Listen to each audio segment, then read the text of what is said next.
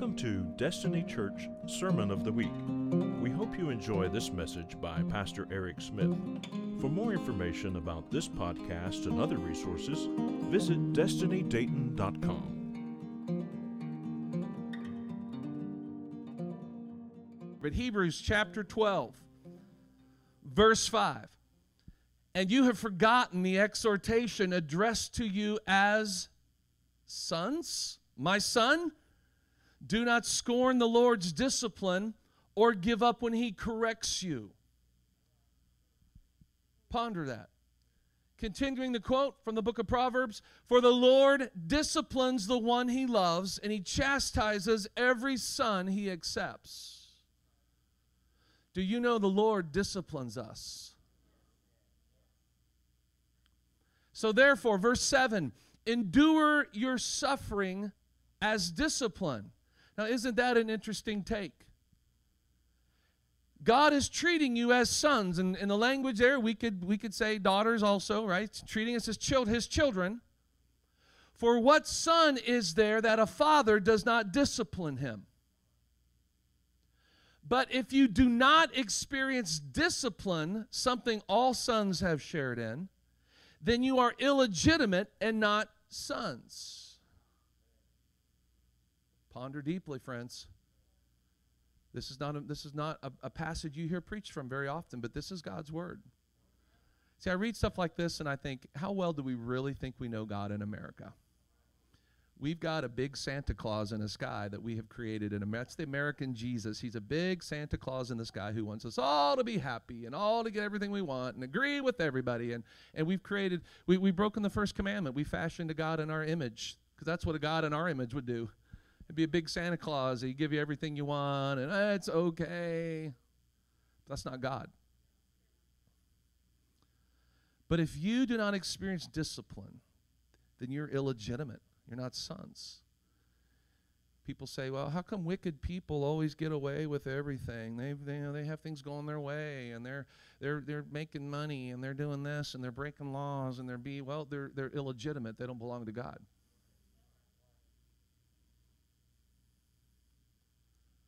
We belong to God. Verse 9, besides, we have experienced discipline from our earthly fathers, and we respected them. Well, there's some good parenting stuff in here too, isn't there? My kids don't respect me.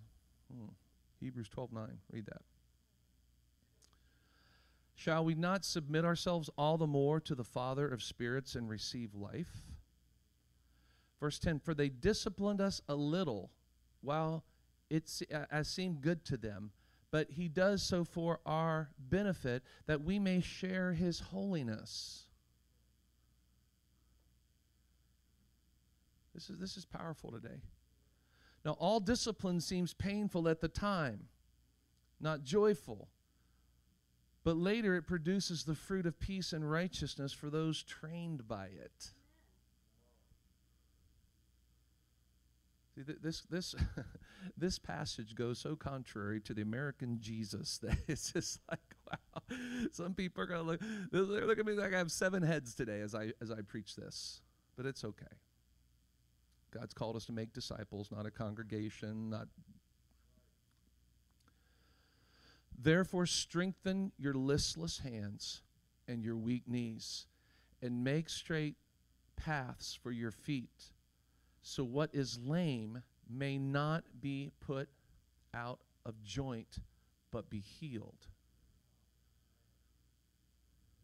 Now see, he had to go there, which is super interesting to me, because if you have something out of joint, if you have something broken like a bad stick, your leg, right?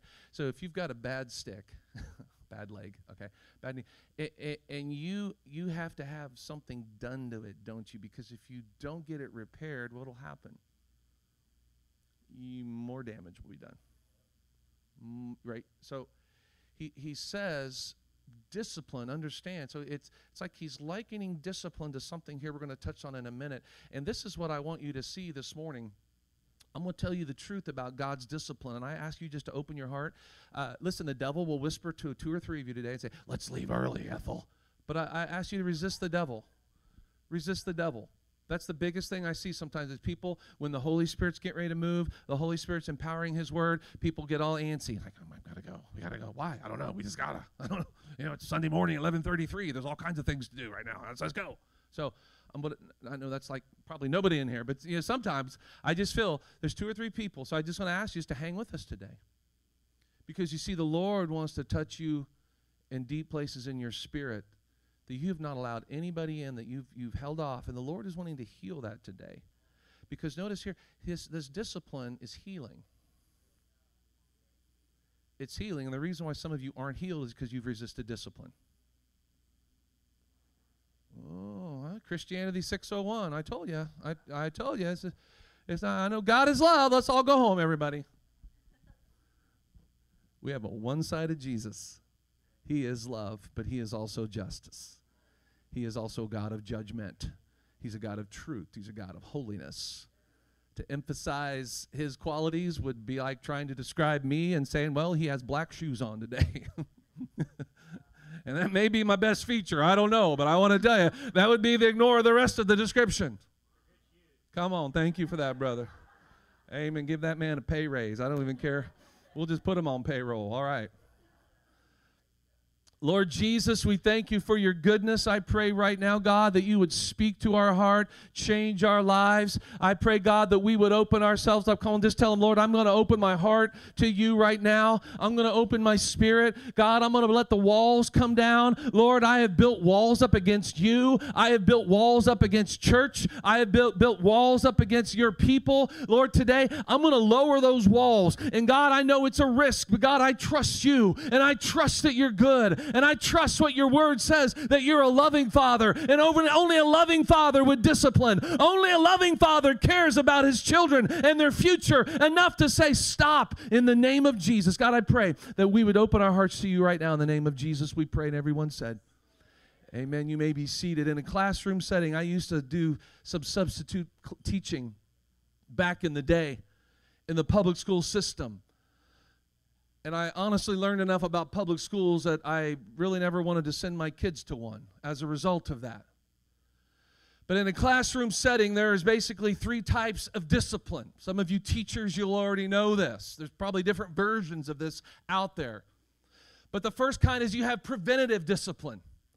Preventative discipline is the rules, especially the younger grades, it's the rules on the wall, right? No talking during story time. That's preventative discipline. The teacher doesn't have to say anything. There it is. Then the next phase is you have supportive discipline, right? Supportive is little Johnny is talking during reading time. Johnny, remember our rules. See, number 1, no talking during reading time. Helping Johnny. Then there is the third level, corrective, or what I would say maybe consequential discipline. Little Johnny didn't respond to the first 2 levels for some reason. So depending on where you go to school or perhaps the time in which you went to school. Amen. Everybody, yeah, I remember. Come on. I remember one time I got in a food fight and I was in 7th grade. And I take the blame for what I did. I got sucked in on it. But that peanut butter jelly sandwich just looked better on the blinds than it did on someone's table. And I participated in that, and I've never been spanked so hard. I got my hind end paddled. I mean, grab your ankles, son. We're gonna go for it. And I thought, man, I'm going to put a bunch of paper back here, right? So I was stuffing paper down the back of my pants, and my friend had a wallet. I'm like, see, that's a good reason for a wallet. So I was putting paper. I thought I'll put anything to deter the pain a little bit. And can I just tell you from personal experience, it didn't help a bit. It didn't help a bit. Because when that crack of the paddle on that backside, brother, I never threw another peanut butter jelly sandwich Raekwon in my life. I won't even throw it now just for fun out in my yard. Like, no, I have a connection to throwing peanut butter. I just can't do that anymore. So if little Johnny didn't respond to the first 2 levels of discipline for some reason, the consequences, usually unpleasant, and again, depending on what time you live, may be very unpleasant. But they all were aimed, and the consequences would all be aimed ultimately for what? Helping little Johnny not talk during reading time. See, those are small potatoes. It's not really, it's important that Johnny doesn't talk during reading time, but that's not really the issue, is it? That's not the point of corrective discipline. We don't want Johnny to go to jail someday. See, talking during reading hour, that's a small thing. That's not the issue. The issue is, and if you're raising children to know Christ, we don't want our kids to go to hell. We want them to understand what the discipline and the preventive discipline for a Christian would say, well, the Word of God, right? The supportive discipline would be the voice of the Holy Spirit inside of us, or a voice of a preacher, or a voice of a friend saying, maybe you shouldn't do that. It's about teaching Johnny to become a productive member of society. It's teaching Johnny to have self-control, without which you're going to have a whole lot of pain coming your way in your life. And the earlier you learn that, the better off you are. The better off you are. So in this classroom of life, let me transition to life, right? God disciplines us. Why? Because God disciplines the ones He loves who are His children. It's why you don't discipline other people's kids as much as you may want to when you're out in public in a restaurant and they're going ham next to you. You just don't even look. You just ignore it. Why? Because they're not your kids. We, however, belong to the living God. We are His sons and daughters. So here's the question. What is God's discipline? Does God just show up with a belt and we hear the cosmic as the belt comes out of the loop? So come on. No. Not how it happens. But we always want to read Scripture within its context, and so we have to keep in mind what we've just read here, the last few verses and chapter even. In Hebrews 11:35-38, we were told about believers who were whipped, scourged, beaten, sawn in two. They were homeless. They wondered why. Because of their faith in God. It's because of their stand to live holy in an unholy world. They chose to live for God, and they got massive pushback from culture that was ungodly. In Hebrews 12, just a couple verses later it starts, it tells us to lay aside the weight and to lay aside the sin that so easily besets us so that we can run this marathon of radical love and holiness. And while the saints who've gone before us can testify that yes, this can be done through faith. Now obviously the first believers to whom this letter was addressed were undergoing some persecution, some pressure, some turbulent times, and some pushback to their faith. Then he reminds us that Jesus, in Hebrews 12:2-3-4, reminds us that Jesus went through the suffering and the shame. And He endured the death of the cross. In verse 3, he says, consider Him who endured such hostility by sinners against Him, so that you may not grow weary and lose heart. You know what he is telling us here? When we go through tough times at the hands of sinners, now a lot of us, maybe this is a foreign concept, but somebody pushing back against you because of your faith, because of your lifestyle of living in Jesus, if they are pushing back against you, any level of persecution you get, we need to understand, we need to look at that as discipline from the Lord. I know it can be tough to get your brain around, but stay with me here. Persecution at the hands of ungodly people.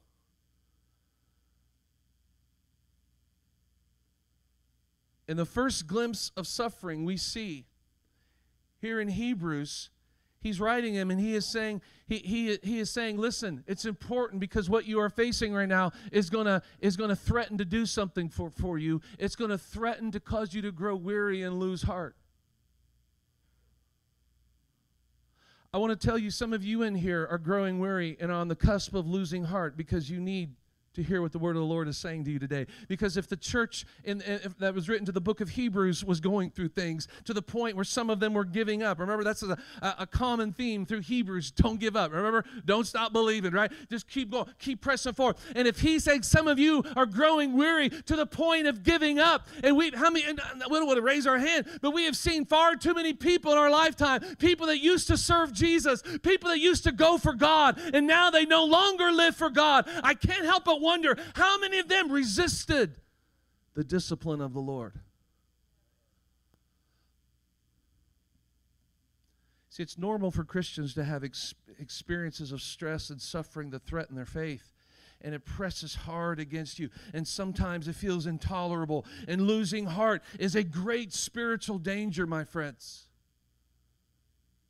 He even says to lay aside the weight, to lay aside the sin. And there's even this thought that the sin that we hold on to, the consequences that we would pay for that also serves as the discipline of the Lord. When we make decisions and do things that go against what God's wants, and we get the results, and we don't like the results, we need to understand perhaps that's the hand of God saying, I love you, and I don't want you to do that.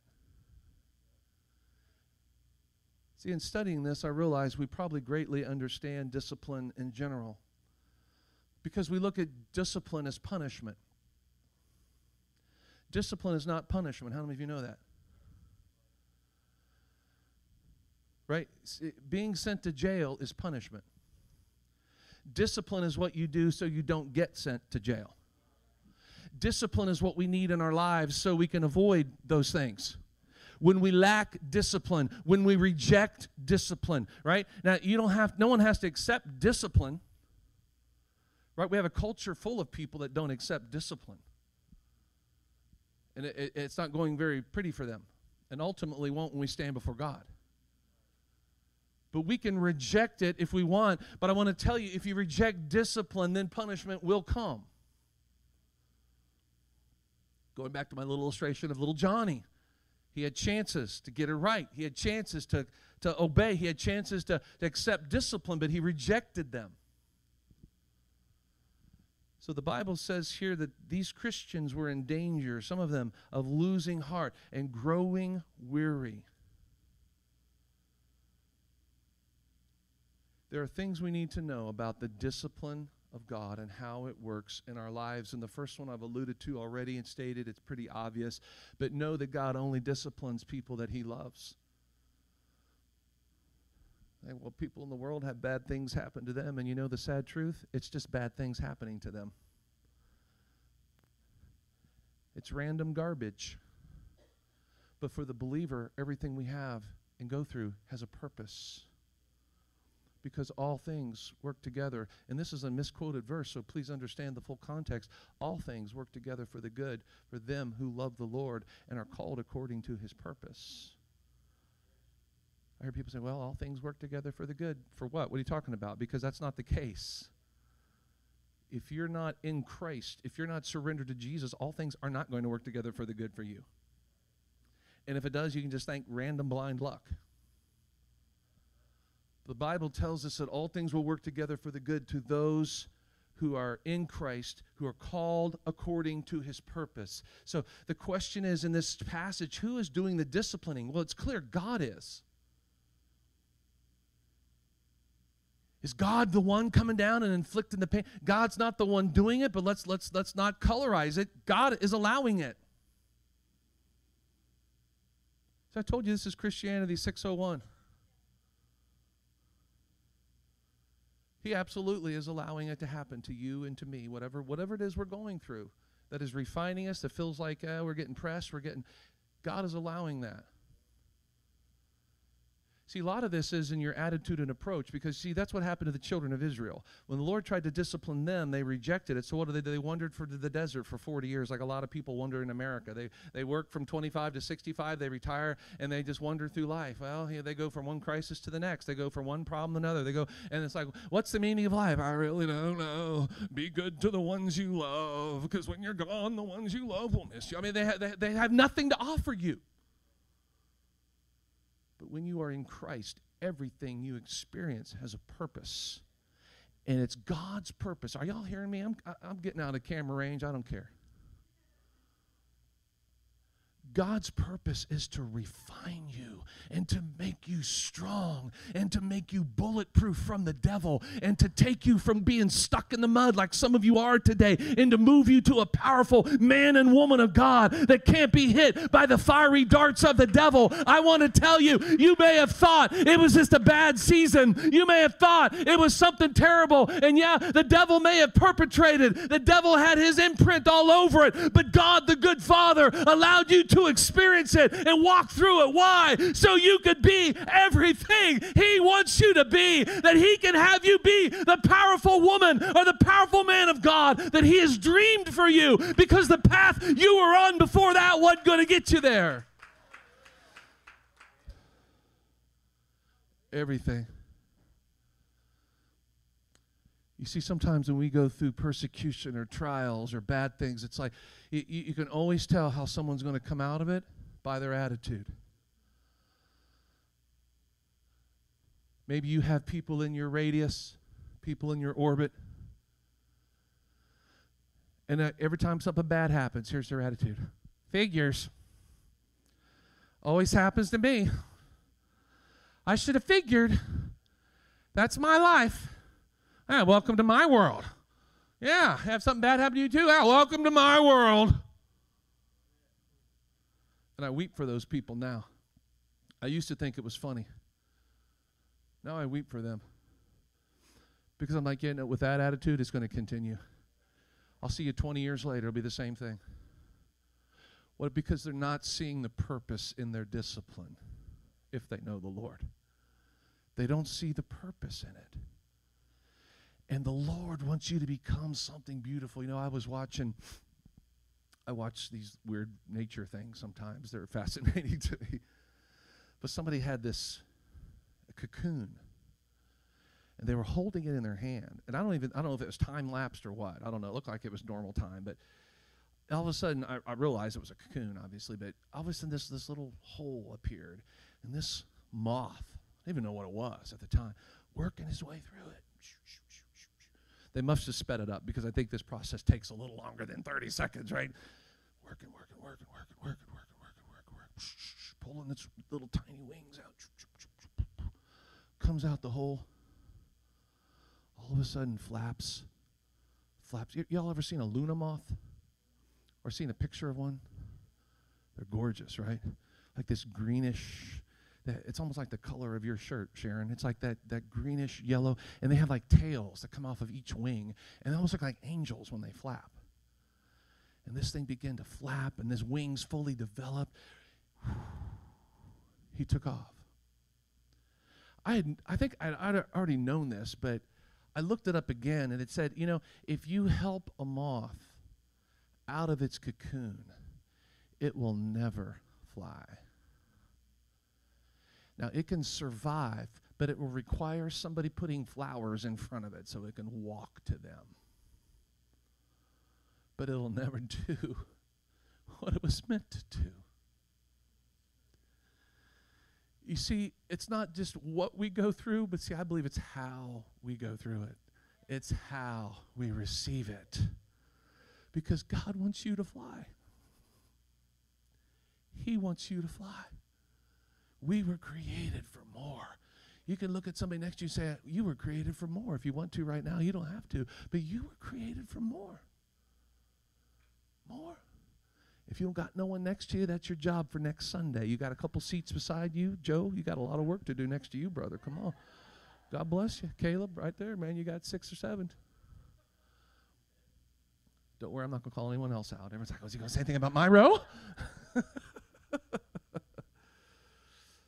Because you see, the Lord is busy transforming. And you see, that's what helps us understand the pain inflicted in this passage we just read is primarily coming from sinners. It's coming from the unbelieving world. And again, he's used repeated examples. Even the pain that Jesus endured came from the unbelieving world, came from sinners. But we also know something else. Pain can also be self-inflicted, right? You sin, you do something that violates God's law, you bear a degree of pain in that. Yes, God forgives. Yes, He forgives, but there are often still consequences to that. And then there's just another kind of pain, right? We had a huge hurricane that blew through the southern United States. People, probably a lot of Christians, lost the roofs on their house. Some of them may have lost their house completely, right? They lost everything. See, that hurricane wasn't aimed at them. I'm not one of these people that say, well, that was a judgment of God. Well, yeah, every time someone says that, it's like, well, his aim is pretty poor then, because a lot of good people got hit instead of a lot of bad people. But we say that's just life. That's just a fallen planet. And it wasn't aimed at personally, but it's just this fallen world where we experience things like that. But even in those things, I believe in those moments we could say, there's something to learn here from the Lord. Even in those moments, if I lose everything. It blessed me so much to hear Pastor Hannah, her incredibly, and Anthony both, just incredible attitude about the fire they had a couple months ago. They lost everything. And just to hear their faith talk. And I remember Hannah told the story about having a guitar that she decided to would you give it back to your brother? Because you said it's becoming a what for you? The things she idolized, or starting to, she was convicted by that and gave it away. And that was the thing that was spared because she didn't have it in her possession anymore. I'm like, wow. Now, if that's not a spiritual lesson for all of us. Reminds me of the saying, he is no fool who gives what he cannot keep to gain what he cannot lose. See, even in the bad things, I believe our God is working on us. Hannah and Anthony and everyone else you've experienced, you may not be able to give a definitive answer right now why, but I want to tell you, I bet you can 20 years. I bet you can 30 years. I know you'll be able to do it when you stand before God. You'll say, that was the purpose in that. God was trying to shave me. He was trying to shape me. The potter was putting this lump of clay on his wheel, and he was spinning it, and it didn't feel good, and it hurt sometimes, but he was doing something that he knew that down the road, I would need a level of toughness that would only come when I've walked through a fire, when I've walked through the trial. Jesus said, I'll baptize you with the Holy Ghost and fire. And a lot of times, I think we misinterpret that to think, oh, it's a fire of the Holy Ghost, brother. But in the context, Jesus is talking about persecution. We'll baptize you with the Holy Spirit, and you're going to be peppered with fire too. You get some Holy Ghost fire too, but you're going to catch some fire of trial. I love the scripture, Zechariah 13:9. I will refine them. The Lord speaking to his people, I will refine you like refining silver. I will test you like the testing of gold. How do you refine silver? How do you test gold? You put it under a lot of heat. And the verse doesn't stop there. I will refine you as refining silver. I will test you as a testing of gold. And then they will call upon me. Then I will answer them. And they will say, or I will say to them, you are my people. And they will say to me, and you are the Lord our God. You see what God's up to is because he loves you. He's taking you on a journey. He's taking us on a journey. Some people say, Pastor, I've never experienced persecution or suffering, or maybe, I've had bad days and stuff, but I've never really been persecuted for my faith. Well, I got an assignment for you. Go home today. Go knock on every door in your neighborhood.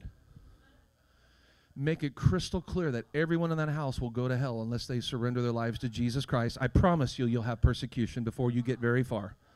I promise you'll get pushback.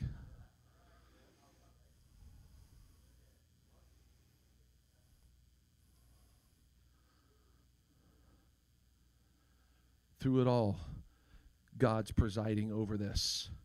He's using things as disciplinary tools in our lives. The main answer of the passage is that God is in charge here, and he is in ultimate control of these things that come our way. And it is, in fact, it's a loving discipline of a perfect heavenly Father. It's the very reason, if you have your Bible still open there, in verse 5, he reminds them, have you forgotten the words written to you? I love it when somebody tells me that because I'm like, oh, well, yeah, I should have remembered that. What am I forgetting? I can't remember. It's something so important. And somebody said, have you forgotten? Have you forgotten the words? This is what he quotes, Proverbs, my son, do not scorn the Lord's discipline or give up when he corrects you. Verse 6, for the Lord disciplines the one he loves and chastises every son he accepts. Now notice very carefully, the text does not say that God looks on why hostile sinners hurt his people or why Satan ravages the elect or that God, he only steps in to turn all this evil for good. That's not what the text says here. See, we preach the word, we want to preach what it says, not what we think it should say or try to take it. So right here, it's not God saying, okay, you're going through these things, God's going to step in and he's going to turn all this bad to good. That's not what this says. Because that's not discipline, that's called rescue. Now, God does rescue, but here in this passage, God disciplines. See, this is a totally different concept of what's happening here. It says that God is disciplining us. He's teaching, he's correcting, he's transforming. In other words, God's got this purpose and a design in what is going on in our lives right now. Because, here's our misunderstanding. Some people say that God is not in charge of the evil that is happening to us, and that he's given the world over to Satan and the free will of men. But really, as they would say, my friends in Oklahoma would say, that dog doesn't hunt. In this passage, the hostility of sinners is real, and it's wrong, and it's terrible, but understand that it's the loving, painful discipline of our Heavenly Father who's presiding over our steps, who's guiding the process. This passage is not saying that God is showing up after the tax, saying, okay, I can make this turnaround, because again, that's not discipline, that's repair. And the difference between a surgeon who plans a surgical incision for the good and the emergency room doctor who sews up somebody after a freak accident, that's the difference between the two. Now, God can be in the emergency room, and he can sew someone up from a freak accident, right? He can repair, he can heal. But this text right here is more of a surgeon that you're sitting down with, and he's saying, I'm going to make some incisions here, or wherever, and I'm going to go in there, and I'm going to fix it. But it's going to be painful. It's going to be recovery time. It's not going to be pleasant. In fact, we're going to have to put you to sleep.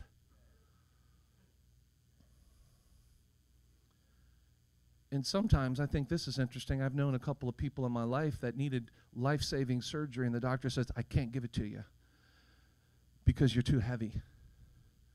So what I want you to do is lay aside the weight. You come back to me in 20 pounds, and I'll do that surgery because your heart can't take. And I feel like that's what the Lord is wanting to do us. That's why I think lay aside the weight is right embedded in the middle of this text. Lay aside the sin, because lay aside all that, because then what? Then your heart will be able to take what God has planned. He's got surgery. He's going to get you there, but you're going to have to go through a process. Is this making sense? See, God can rescue people in the emergency room like emergency room doctors, but see right here in Hebrews 12, what we're talking about a surgeon that says, I need to go in. I need to do some surgery, and it's going to fix things. But listen, it's not going to be an easy process necessarily. You say, well, why do I need surgery, God? Because he wants you and me to be great. Remember, I just said it a minute ago. He wants us to be bulletproof. He wants us to be where the devil can't touch us anymore. If I in my life keep going through the same things over and over, this is the Lord brought to my thinking here this week. If I keep going through the same things over and over, the same people problems, the same attacks, I know when we talk things like this, it's easy to try to diagnose other people's problems. Well, that sounds like so-and-so. Well, try not to do that.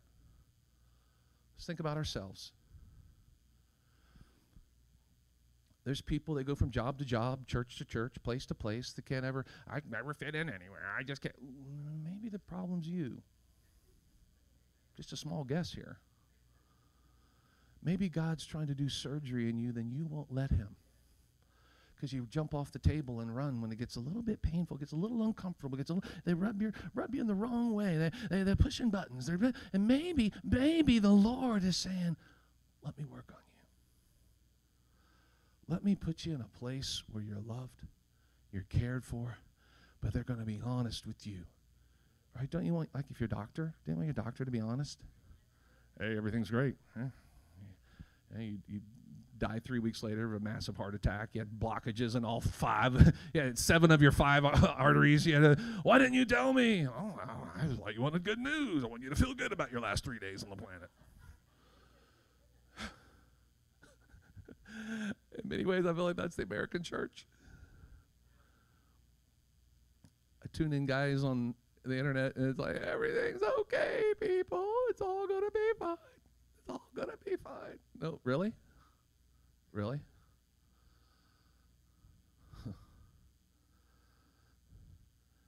But if you keep going through the same things over and over, I begin to think, you know what, there's something I didn't learn that God was trying to teach me through this discipline the first time around.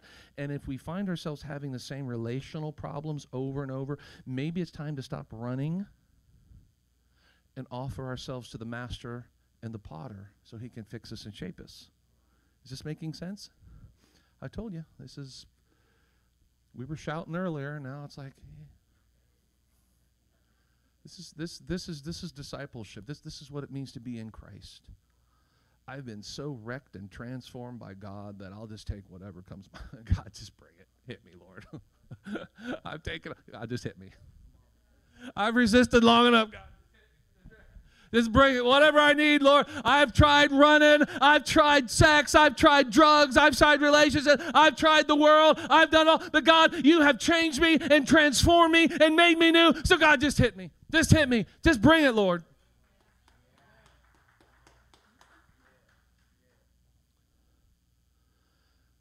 See, Israel wandered for 40 years, and they suffered unnecessarily because they kept resisting God's discipline. And if you've suffered, if you've gone through battles, maybe you're in the middle of it right now, make sense of it. Understand God loves you very much. You are his son, you're his daughter, and he's building a champion out of you. Here's the question I want to ask you. How long will you let your pain and your suffering last? Maybe it's time to say to God, you know what, it's me. No, I mean, it's really me. I need your discipline, God. I need your correction. I welcome it. I receive it in Jesus' name.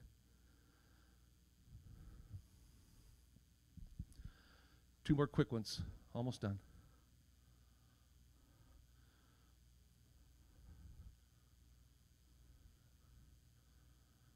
His discipline is about us becoming holy. Today people say, well, God, God, make me happy. But God's really not concerned with your happiness. He's concerned with your holiness, because in the middle of God's holiness, you'll find joy. You'll find better than happiness. You'll find joy.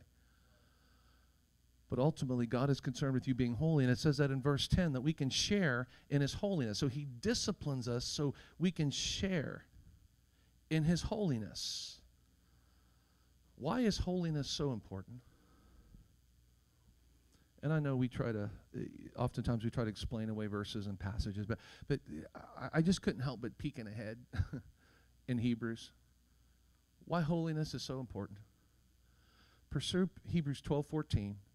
Pursue peace with everyone and holiness, for without it, no one will see the Lord. Interesting. Without it, no one will see the Lord. You see why the Lord's discipline is so important? What is he trying to do? He's trying to make us holy. See why we have to embrace discipline? See why we can't forget these words? Look what it says in Proverbs 4:2. Hold on to discipline. Do not let it go. Protect it, because it is your life. I tell this to my grandkids. I said, honey, and of course you tell them, and they're just, okay, because they're little. But if Grandpa is hollering for you to get out of the street, it's not because I'm bored. It's not because I just like to yell. It's not because I, just think, I'm going to start yelling just because. It's because I don't want you to die.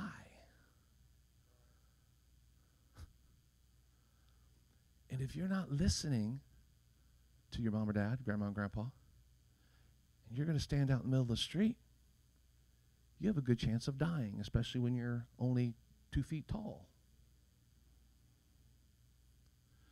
That's why the Lord is saying, embrace discipline. Thank God. Thank God I receive it, Lord.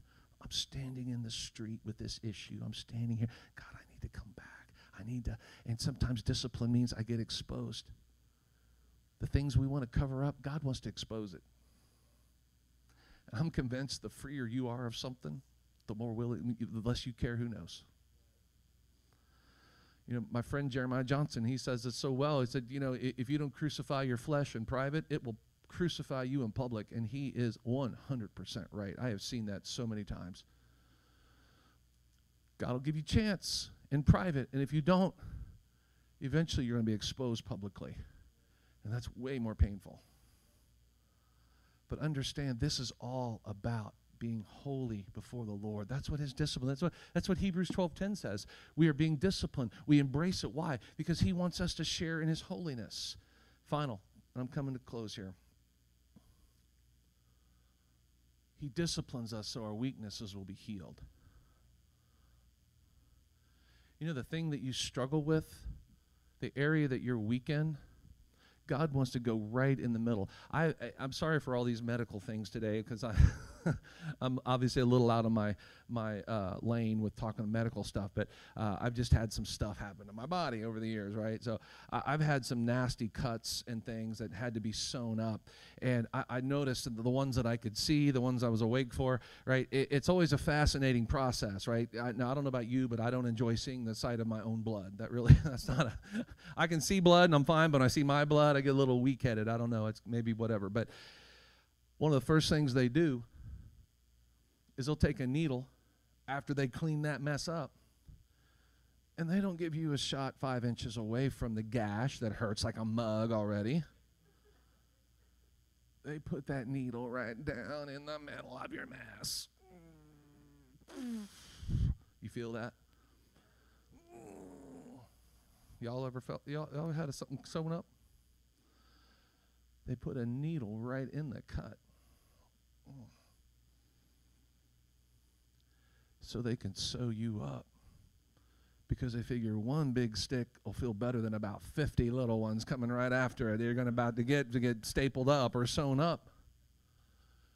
You see, the Lord disciplines us so our weaknesses. Look at verse 13. Make straight paths for your feet, so what is lame may not be put out of joint but healed. If you've ever popped something out of joint in your body, like some people common shoulder, when your shoulder goes out, that's really painful, right? If a hip ever comes out, really painful. So it's intense. So you've ever known somebody who's had that, you can ask them about, the pain level, right? And if you break a bone, right, you can't just let that go typically. It needs some sort of intervention. It needs some healing, right? So you got to take the weight off it. You have to have a cast, because as we mentioned a few moments ago, if you continue to walk on something that is broken without it being set, it can get worse. It can go from just a fracture to compound through the skin. You do more damage. And see, I believe in the church, there's a lot of people walking around with a limp, and it's not because they encountered God and he touched them on the hip, which would be a great reason to have a limp, but because they've rejected his discipline, and they've had something out of socket in their life. And they need for someone in their life, through the power of the Lord Jesus Christ, to come and say, put your arm up on my shoulder, and I'm going to jerk it, and it's going to hurt like a mug. But when I'm done, your shoulder will be back in place. Right? No. And it's almost like children, right? Children don't want to they don't want to go to the doctor. They don't want to, oh no, he's just going to look in your throat, honey. No. Come on, honey. It's just a little tiny stick, a little tiny. You'll put it back here, and you won't feel it. No! As adults, we can get that way. And we've resisted the discipline of the Lord. And now what should have been healed is continuing to be a weakness. The good news is God is available today to heal your weakness. But you have to be willing to submit yourself to His authority and His discipline, because He only will do that for a child of His. He will do it for those who are surrendered to Him. So today I ask you, how much longer will we go around with limps? How much longer will we go around living at 50% of our potential? How long will we continue when we have things that need to be set, things that need to be put in place in our life, things that need to be healed, things that need to be dealt with, weaknesses that need to be made strong, brokenness inside that needs to be healed? And the Lord is saying, respond to my discipline. Let me heal what is out of joint in your life. And your faith in God will struggle as long as you have trust issues, my friends. Your finances will continue to struggle until you obey God in the tithe, because that's all connected. Your relationships will always be rough until you forgive and release. Respond to His discipline. Lord, I recognize that some of what I've gone through is you trying to correct me. Lord, I hear you. I welcome you, Lord. I receive, God, what you're trying to do. I thank you for your love for me. I thank you, God, that you love me enough to shape me. I thank you, God, that you love me enough to correct me. I thank you, God, that you love me enough to discipline me. God, I'm thankful to be called a son or daughter. God, you're not going to bring the punishment like you will on those that reject you, because I'm a son, I'm a daughter. Lord, you're trying to grow me strong. You want to bring healing in me. You want to take me to a higher level. God, you've made me to fly, not to crawl around where someone can throw a flower in front of my nose. But God, you have created me to fly. But God, I need a healing inside today. I need to submit to what you've brought me through this point in my life. That relational strife, maybe it's time to revisit that. Oh, I know it's not pleasant. Let's ask ourselves, where was the hand of God in that? Can't see it right now, man. I know. May not be able to. This is where we trust. It's easy to trust when you can see. See, this is where trust rubber meets road, right here. I can't see what God is doing. I'm going through hell right now, but I have to believe that the hand of God is in this, and it's because He is doing something in my life. He is causing some discomfort in me, so I will become everything He wants me to be. I will need to go back, and I'm going to look at something I went through a few years ago. That was a tough thing. That was I'm still feeling the effects of it, but now maybe in just cursing it and saying, oh, it was just a terrible thing. Maybe, well, how was God working in that to do something in me? And none of us are exempt in here. We all have stories. Just the blood is fresher on some than the others. But understand, there's someone in here that can relate to your story. And probably everyone can relate to some level of pain. But here's the thing, we know that all things will work together for the good to those who are in Christ Jesus, who are called according to His purpose. There is purpose in my pain. There is purpose in my hurt. It is the good Father overseeing me saying, okay, that bad thing happened. I allowed you to get caught, because if you weren't, you would be over here. I allowed you to get your hand slapped here by the law. I allowed you to get your face slapped by someone you love. I allowed you to get your heart crushed over here. Because if that hadn't have happened, it would have been 10 times worse for you. Again, this is where trust comes in. I'm going to trust the Lord's goodness. I'm going to embrace the Lord's discipline. Would you stand with me right now? Lift your hands to the Lord. I'm going to embrace a good father. A good father disciplines. A good father, a good mother will discipline. Remember, discipline keeps us from punishment. Discipline will keep us from that ultimate level of punishment if we accept it, if we embrace it. In the name of Jesus. In the name of Jesus. And here's the cool thing. I don't even have to understand it, because you probably aren't going to understand it right now. When you're going through it, you ain't probably not going to understand it. But we just have to trust. We just have to know we have a good Father. We got a loving Father. And He only disciplines those He loves. He only disciplines those who belong to Him. I know this can be incredibly, obviously personal and painful, but I just want to ask you, because I want to reinforce. So I want to break. I know it's just one guy beating a drum in some little corner of Dayton, Ohio, but I'm just all about blowing every misconcept of what church is.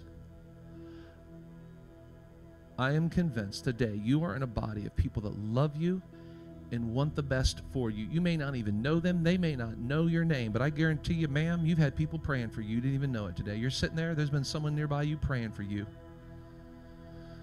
Why would they do that? Because they care about your soul. They don't know me. Nope, sure don't. But they care because that's what this church is. If you are here today and you're going through some pain, you're going through some things, you feel like maybe I'm feeling like I'm getting that discipline, I'm getting that persecution, I'm getting that pushback, I'm just going through a trial.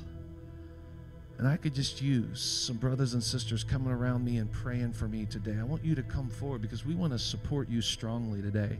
Again, I want you to know you're in a place you're loved. You're in a place you're loved.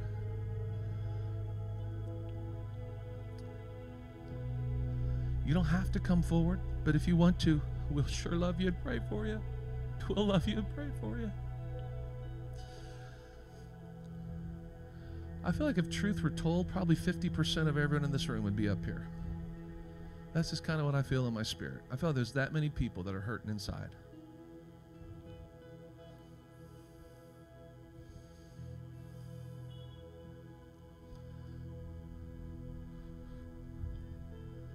In the name of Jesus.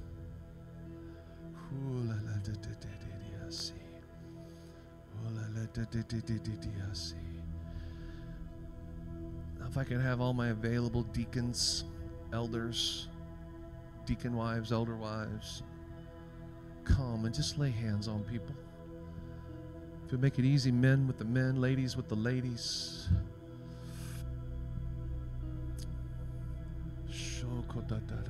Devanay, would you come pray for some ladies? Sharon, would you come pray for some ladies, please?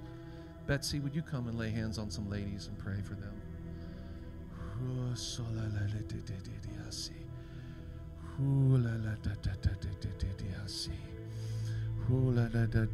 We have 1, 2, 3, 4 ladies over here, 5 ladies over here that need prayer. In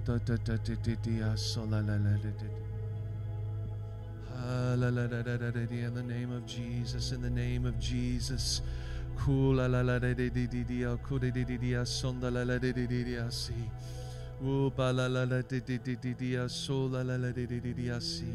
The rest of you, would you just support by just stretch a hand towards them and pray for them right now? Just pray for these brothers and sisters down here that are just going through some stuff. They're just going through some stuff. They need the Lord's touch right now. Lord, we're gonna make sense of what we're walking through right now, Lord Jesus, because we know you're in charge. We know you're a good Father, and your disciplined Father is loving. Your disciplined God is driving me to become the person that you've created me to be. God, your discipline is driving me to become something that I would never be otherwise. Without the discipline, God, without the strife, without the persecution, without the battle, God, I would never be, Lord, what you've intended for me to be. So God, I'm going to wear this crown right now in this season. I'm going to wear this right now. I'm going to own this right now. I'm going to say, God, I recognize, God, that you're in the middle of my pain right now. That, God, you're there. You haven't abandoned me. You haven't left me. You haven't walked away. You haven't turned your back on me. God, you are there. You are there in the middle of it. And you are just whispering, keep going, my child. Keep going, my child. You're going to make it. You're going to make it. You're going to make it if you don't give up. You're going to make it if you don't quit. You're going to make it if you keep pushing forward. You're going to make it if you don't stop. Just don't stop moving. Keep those feet going.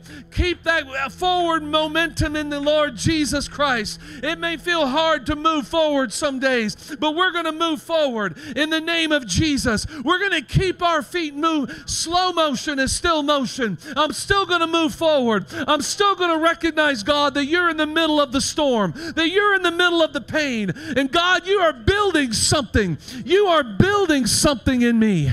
In Jesus' name, you are building something in me, God.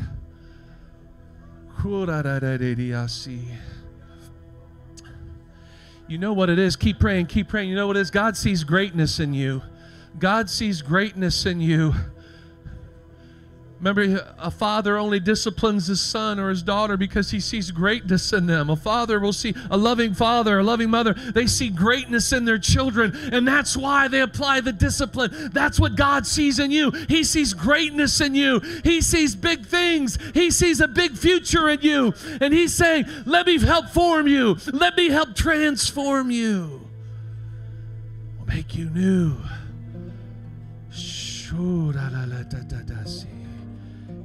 Jesus' name. Jesus' name. Thanks for listening to the Sermon of the Week. This message and other resources are available at destinydayton.com.